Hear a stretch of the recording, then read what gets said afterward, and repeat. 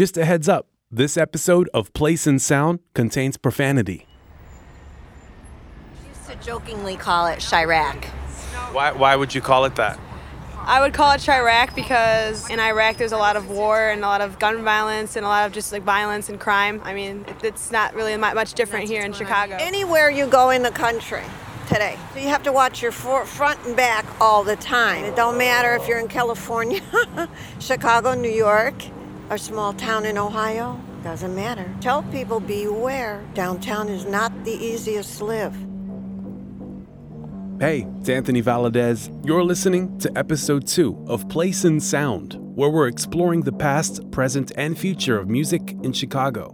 Last time, we took a trip through Chicago's early music history, learning how the Great Migration brought jazz and blues to the city in the early 20th century, which in turn fostered continuous cycles of creativity that never went away.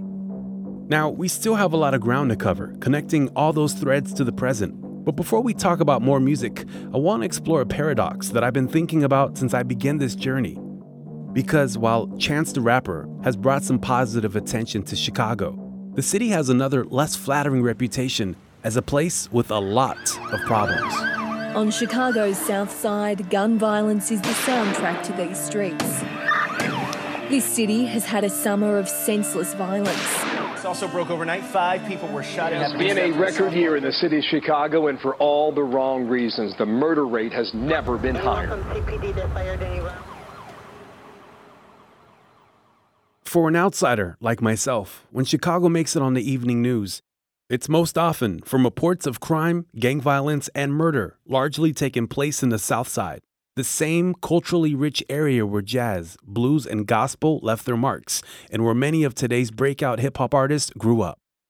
For better or for worse, hip-hop, as well as television and movies like Spike Lee's Chirac, have amplified this image and brought attention to the seemingly permanent crisis. Here's a clip from May of 2018. There's been an alarming surge of gun violence in America's third largest city, Chicago. More than 50 people have been shot in the past 7 days. At least 5 have died. From the mayor's office to the governor's mansion, Chicago's elected officials, folks who are tasked with solving the city's problems, are routinely exposed as some of the most corrupt in the United States. A new report from the University of Illinois at Chicago says the Chicago metro area is ranking as the most corrupt city in the country. That corruption and the mismanagement that comes with it has created some terrible situations. The Chicago School Board has just voted to close 49 schools. The district says it needs to close schools to address a looming $1 billion deficit and declining enrollment. It is the largest mass public school closing in U.S. history. Why is crime and corruption such a problem in Chicago? What is life really like for people who live there? And is the current hip-hop renaissance a product of these specific problems or a success in spite of them? Put your left foot in front of your right foot and walk with me through the city of Chi, where the vultures be. Have you heard of the city crime? Sociologists be telling me the city died from all the murdering, gang banging, and drug dealing. Every 30 hours they find another body with some slugs in them. That was Chicago rapper D.A. Smart with his 1997 song, Walk With Me. To better understand the challenges and realities that Chicago faces, I wanted to talk to a public official responsible for representing the city. My name is Cam Buckner. I am a native Chicagoan, born and raised on the far south side of the city, currently living in the near south side in the Bronzeville community. I have spent my career in community engagement, community development, politics, government. I'm an attorney by trade who has spent some time working on the federal and municipal levels. Currently, I am a state representative representing the 26th District of Illinois in the Illinois House of Representatives. You're only 33? Yeah, 33. What have I done with my life? Cam is an optimist, but growing up on the South Side, his life has been repeatedly shaped by Chicago's long history of violence. Between high school and college, you've lost 14 friends and family to gun violence? Yeah, and it has been a very prevalent piece of my life and my existence. Classmates and teammates and cousins who have fallen victim to gun violence has been a real thing. And it touches home in a real impactful way. But I think the problem with when you look at some of the numbers that you see from a violence standpoint is that we look at the violence as the issue when it really, I think, is a symptom of larger problems. I think those problems are socioeconomic. I think those problems are based on breakdowns of families. So what exactly makes Chicago stand out as a murder capital? If you look at the murder numbers, right, they've hovered between 400 and 600 for the last, let's call it 5 to 10 years. Growing up here in the 90s, most people would be hard-pressed to believe this, but the numbers were much more. There were years during the time that the Bulls were winning championships that we flirted with, 1,000 murders a year. And back then, Chicago did not seem dangerous to us who lived here, even though the numbers would have told you different. To prove his point, Cam reminds me that it wasn't that long ago that Los Angeles had the same reputation Chicago does today.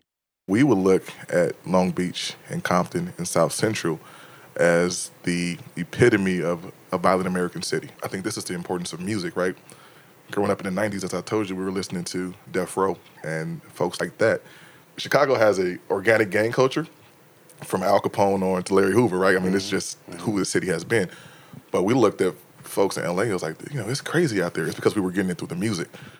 Growing up in LA, in the time Cam's talking about, I can specifically remember there were certain areas we always avoided. Ice Cube warned America about South Central prior to the LA riots. The Notorious B.I.G. was killed just 20 minutes away from where we are recording this podcast. And through his music, Dr. Dre told us you never knew what might go down at the Century Club. It's California love. It's California.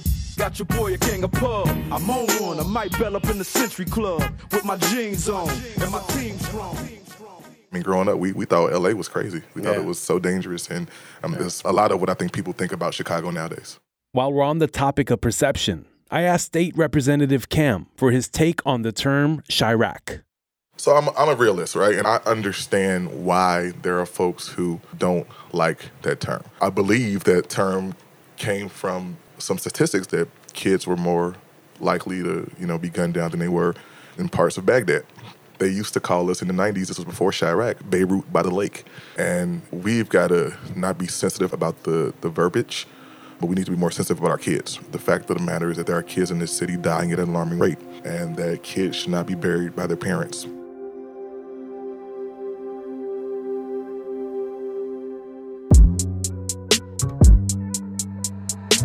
I got angels running away. I got demons hunting me. I know Pop with 25. I know Jesus 33. That was Saba with his song Life. It doesn't take much research to learn about one ugly part of Chicago's history, which has had a toxic and lingering effect on the city's struggles. That factor is Chicago's extreme history of racial and economic segregation. My name is Cindy Soto, and I'm the Director of Outreach and Engagement at the Cook County Assessor's Office. A Chicago native and the daughter of Guatemalan immigrants, Cindy has worked as a political aide to Senator Dick Durbin and Congresswoman Tammy Duckworth. Segregation in Chicago, when we talk about those things, we often are reminded of Senior Daily and the creation of highways and how they were so distinctly placed across the city to keep neighborhoods away from one another, to keep certain populations away from one another. And he continued that trend for many years that it's just been the hardest thing to dismantle. It affected our education system, housing, access to good jobs, access to transportation. And so to this day, that continues to be something that haunts the city of Chicago. Cindy explains the drastic differences between Chicago's different neighborhoods and the people who live in them. Now, like I said, in some places, if you find little bubbles of cultural beauty, it's wonderful, but a lot of the times that cultural beauty was created because we were pushed into these communities and limited as to where we can go and build our lives. So in the Gold Coast of Chicago, all the fancy homes, nobody can live there, but it's predominantly white, right? West side of Chicago, predominantly Black, Latino. Logan Square was just like a big bubble of a lot of different cultures. A lot of it was very intentional by the leadership in Chicago. Here's Ren Graves from Consequence of Sound, who you met in episode 1. So Chicago is very segregated, and there are a lot of socioeconomic issues that stem from that segregation. One of the key factors behind Chicago's racial and economic segregation is an old idea known as redlining. During the New Deal in the 1930s, the Home Owners Lending Corporation was tasked by the federal government with restoring faith in lending operations from banks to different neighborhoods. And the way they went about this was purposefully racist and caused a lot of problems. The idea was they were going to do these maps that would be a handy guide for people who were going to offer financial services. And the maps would show you whether an area was generally high risk or low risk. And they drew red lines around poor white neighborhoods and almost every black neighborhood. It had disastrous consequences for the city for many, many years. And now you have whole communities that are totally cut off from financial services. Now you can't get a mortgage even if you would be a good candidate because of where you live. Now you can't get loans to start your small businesses, right? And so we basically mark out on a line that this area is a ghetto, and then we make it so. Among many other devastating consequences, these government-created ghettos have had a continuous impact on the Chicago school system, which gets its funding largely through property taxes. This means that the schools located in redline neighborhoods, where residents are poor and property values are low, are stuck in a constant state of underfunding.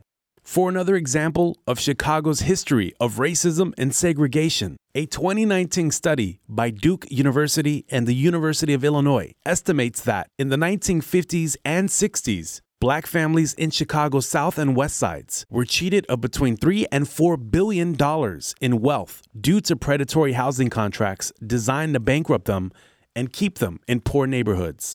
In the same period, the Chicago Housing Authority built some of the largest high-rise public housing projects in the nation, which concentrated the extreme poor in superblocks that were not easily patrolled by police and became a breeding ground for crime.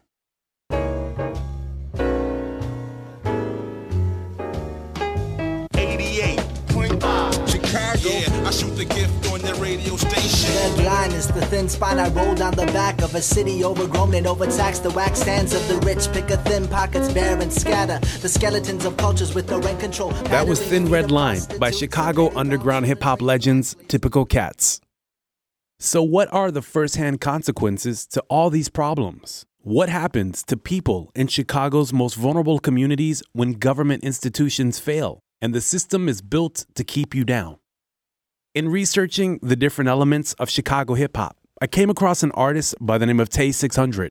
Tay is a 22-year-old drill rapper and former gang member from Chicago's South Side. For those who don't know, drill rap is basically Chicago's version of trap music. Here's his 2019 song, Red Light. Yeah, what's your body count? Put your ass on CNN. If I ever see the odds, then we won't meet again. Shoot his face and he gon' fly just like he Peter Pan.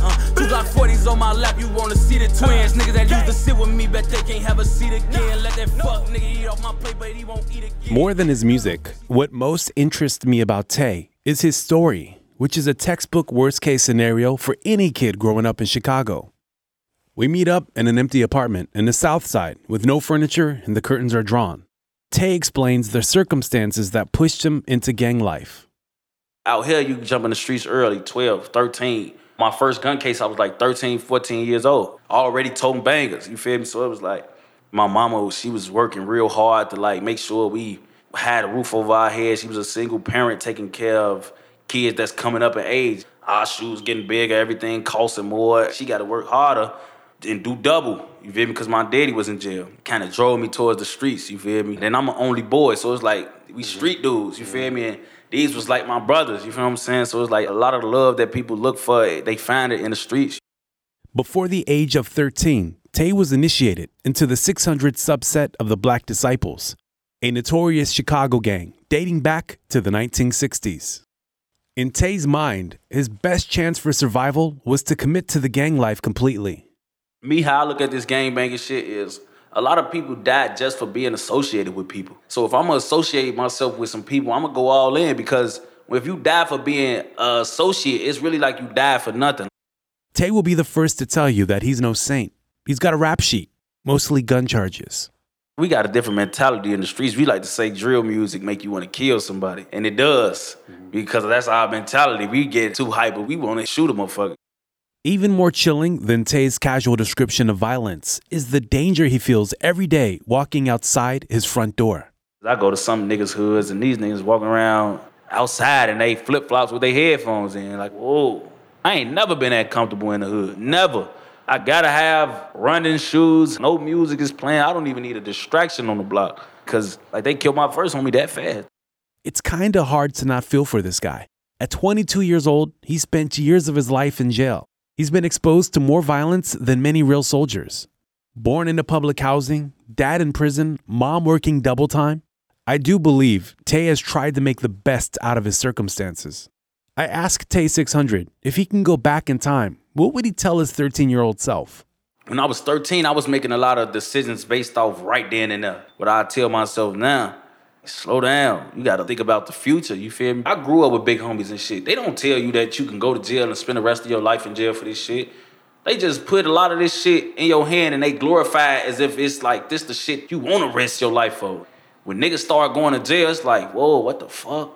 I lost my first dead homie. It was Baldy, you feel me? It was like, I was young as hell, man. I was fucking 14, 13 or some shit. And I'm like, damn, bro, like, when I got that call and it was like, man, bro, folks just got shot in his head. They talking about he dead. You feel me? I'm what? Like, I'm too young to be having dead friends. You feel me? Like, that shit wild as hell. We pop out at your party, I'm with the gang, and it's gonna be a robbery, so tuck your chain. I'm a killer, girl, I'm sorry, but I can't change. We ain't aiming for your body, shots hit your brain.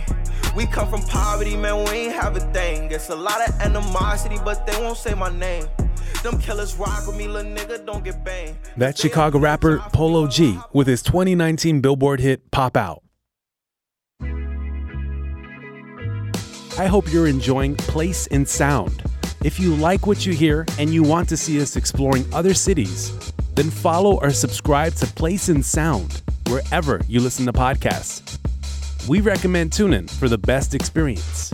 To hear my full-length conversations with Chicago artists like Raven Lenae or Knox Fortune, along with more in-depth interviews with some of today's most interesting artists, search TuneIn Conversation, available only on the TuneIn app.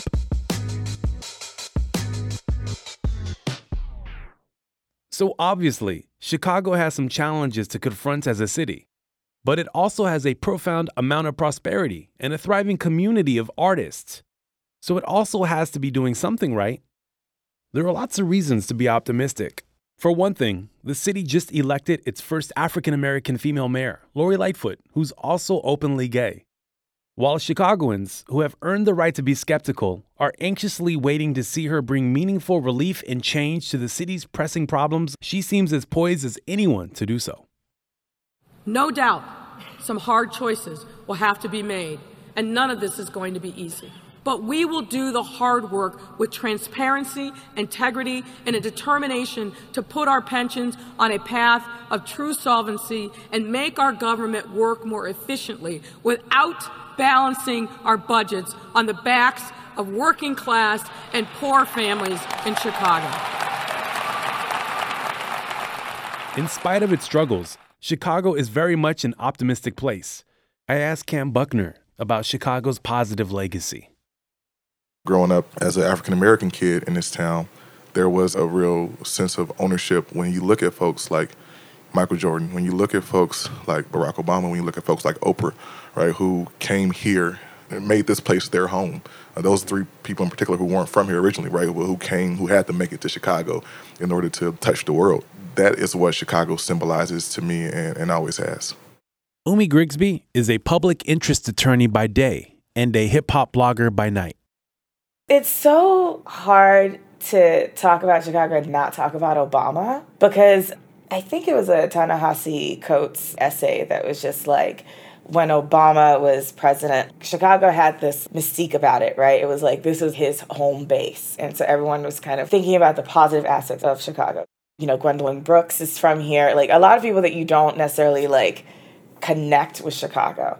It's, like, underappreciated when you come to art. If you think about Common, Kanye West, Chance, Lupe Fiasco, like, and Twista, like, all these people that people have, like, put out from this place, or people who have come here from all around the country to kind of, like, learn from Chicago and use Chicago as a base. While some might criticize many rappers' portrayals of street life and violence as harmful to Chicago's reputation, In Umi's eyes, these artists are reflecting the unjust circumstances they come from.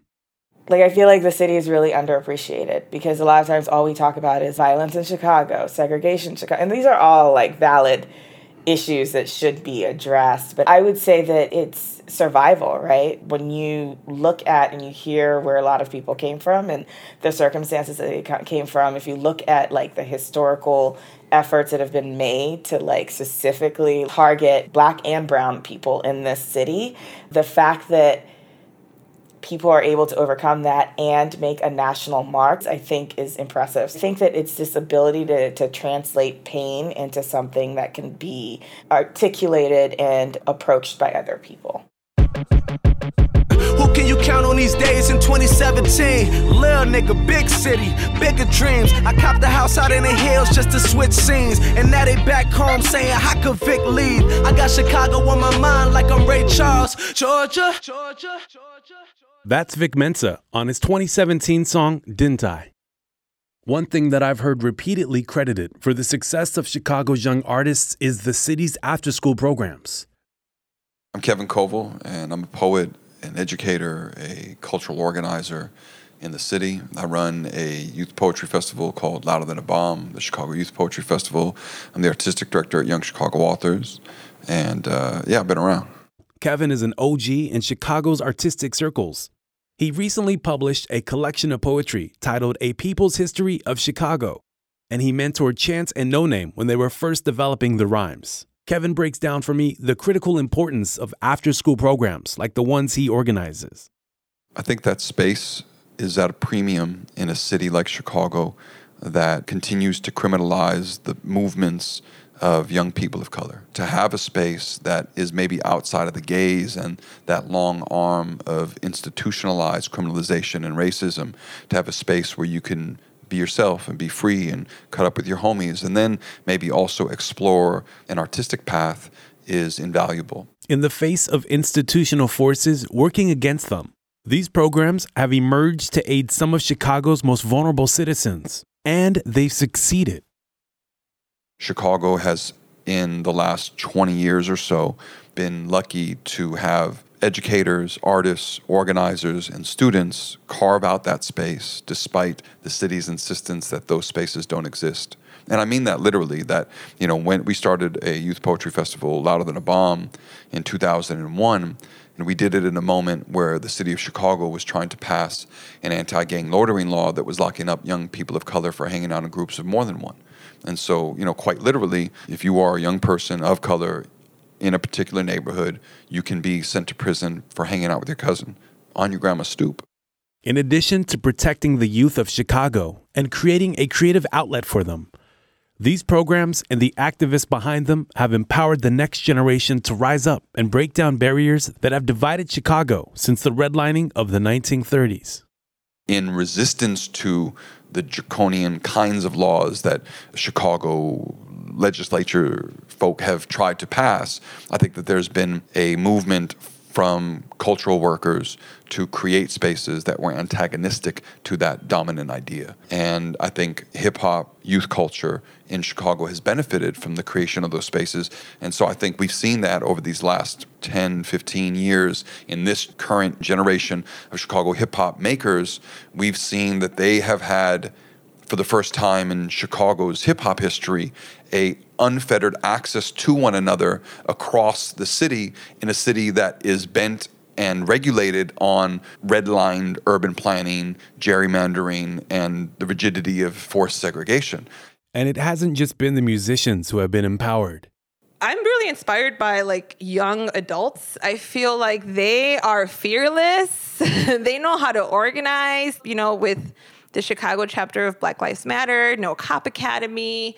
I mean, they build a movement and they build it strong. And I have hope that they're going to continue that, and they're going to hold us adults accountable, and they're going to push us to do the right things.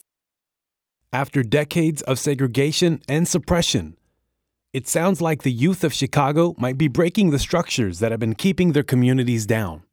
I'm originally Liberian, so I'm from a country that has been torn apart by war and tribal warfare. And I feel like people tell their children's stories about bad situations that they've been in, whether it's interacting with police, whether it's going to the north side, whether it's going to a traditional white area when you're a Black or brown person. And one thing I'm happy to see, I think, with like newer or younger artists is that there doesn't seem to be that limit. Whatever neighborhood is yours, you're going to make sure that you let people know that's your neighborhood.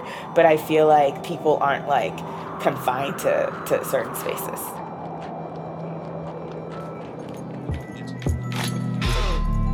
Whoever said the sky was the limit wasn't living where I was living.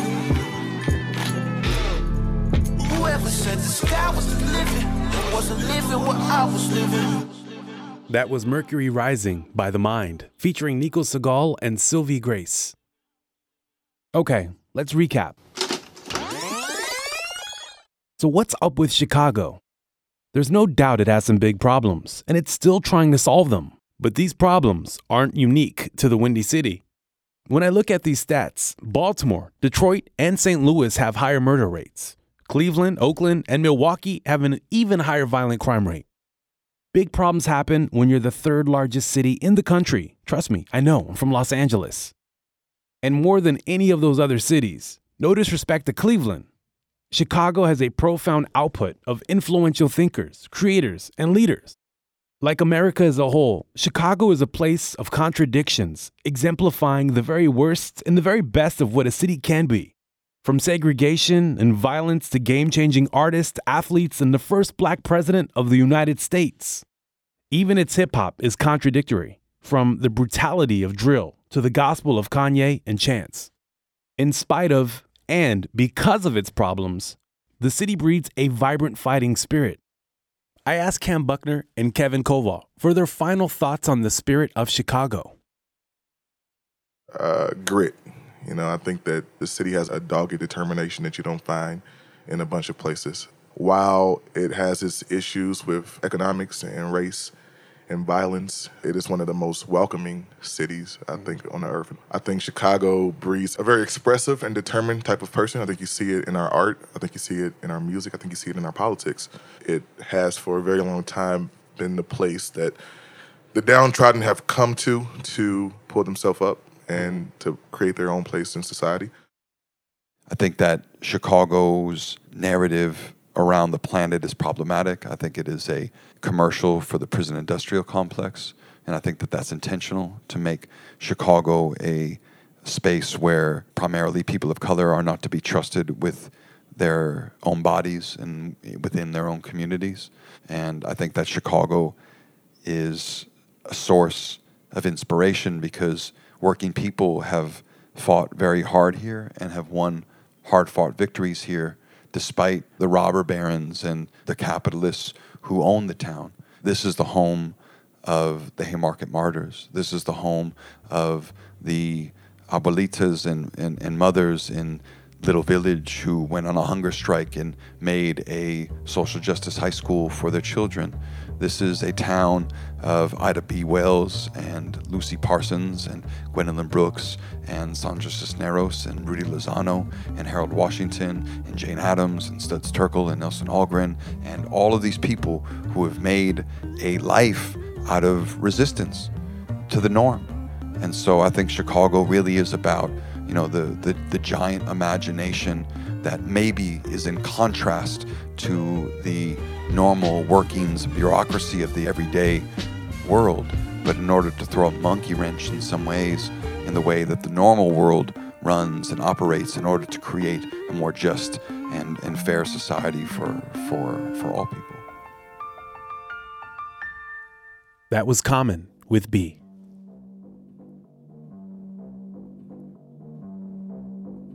Next time on Place in Sound, we're looking at Chicago music in the 80s and 90s, exploring how house, juke, indie rock, and hip-hop helped lay the groundwork for the vibrant scene we see today. Place in Sound is created by TuneIn and hosted by yours truly, Anthony Valadez. Our executive producer is Charles Raggio. The podcast is written by Ryan Pinkert and produced by Jenner Pasqua. Sound engineered and edited by Kevin Krugian, with additional support from Frank Gaspar and Andrew Broadhead.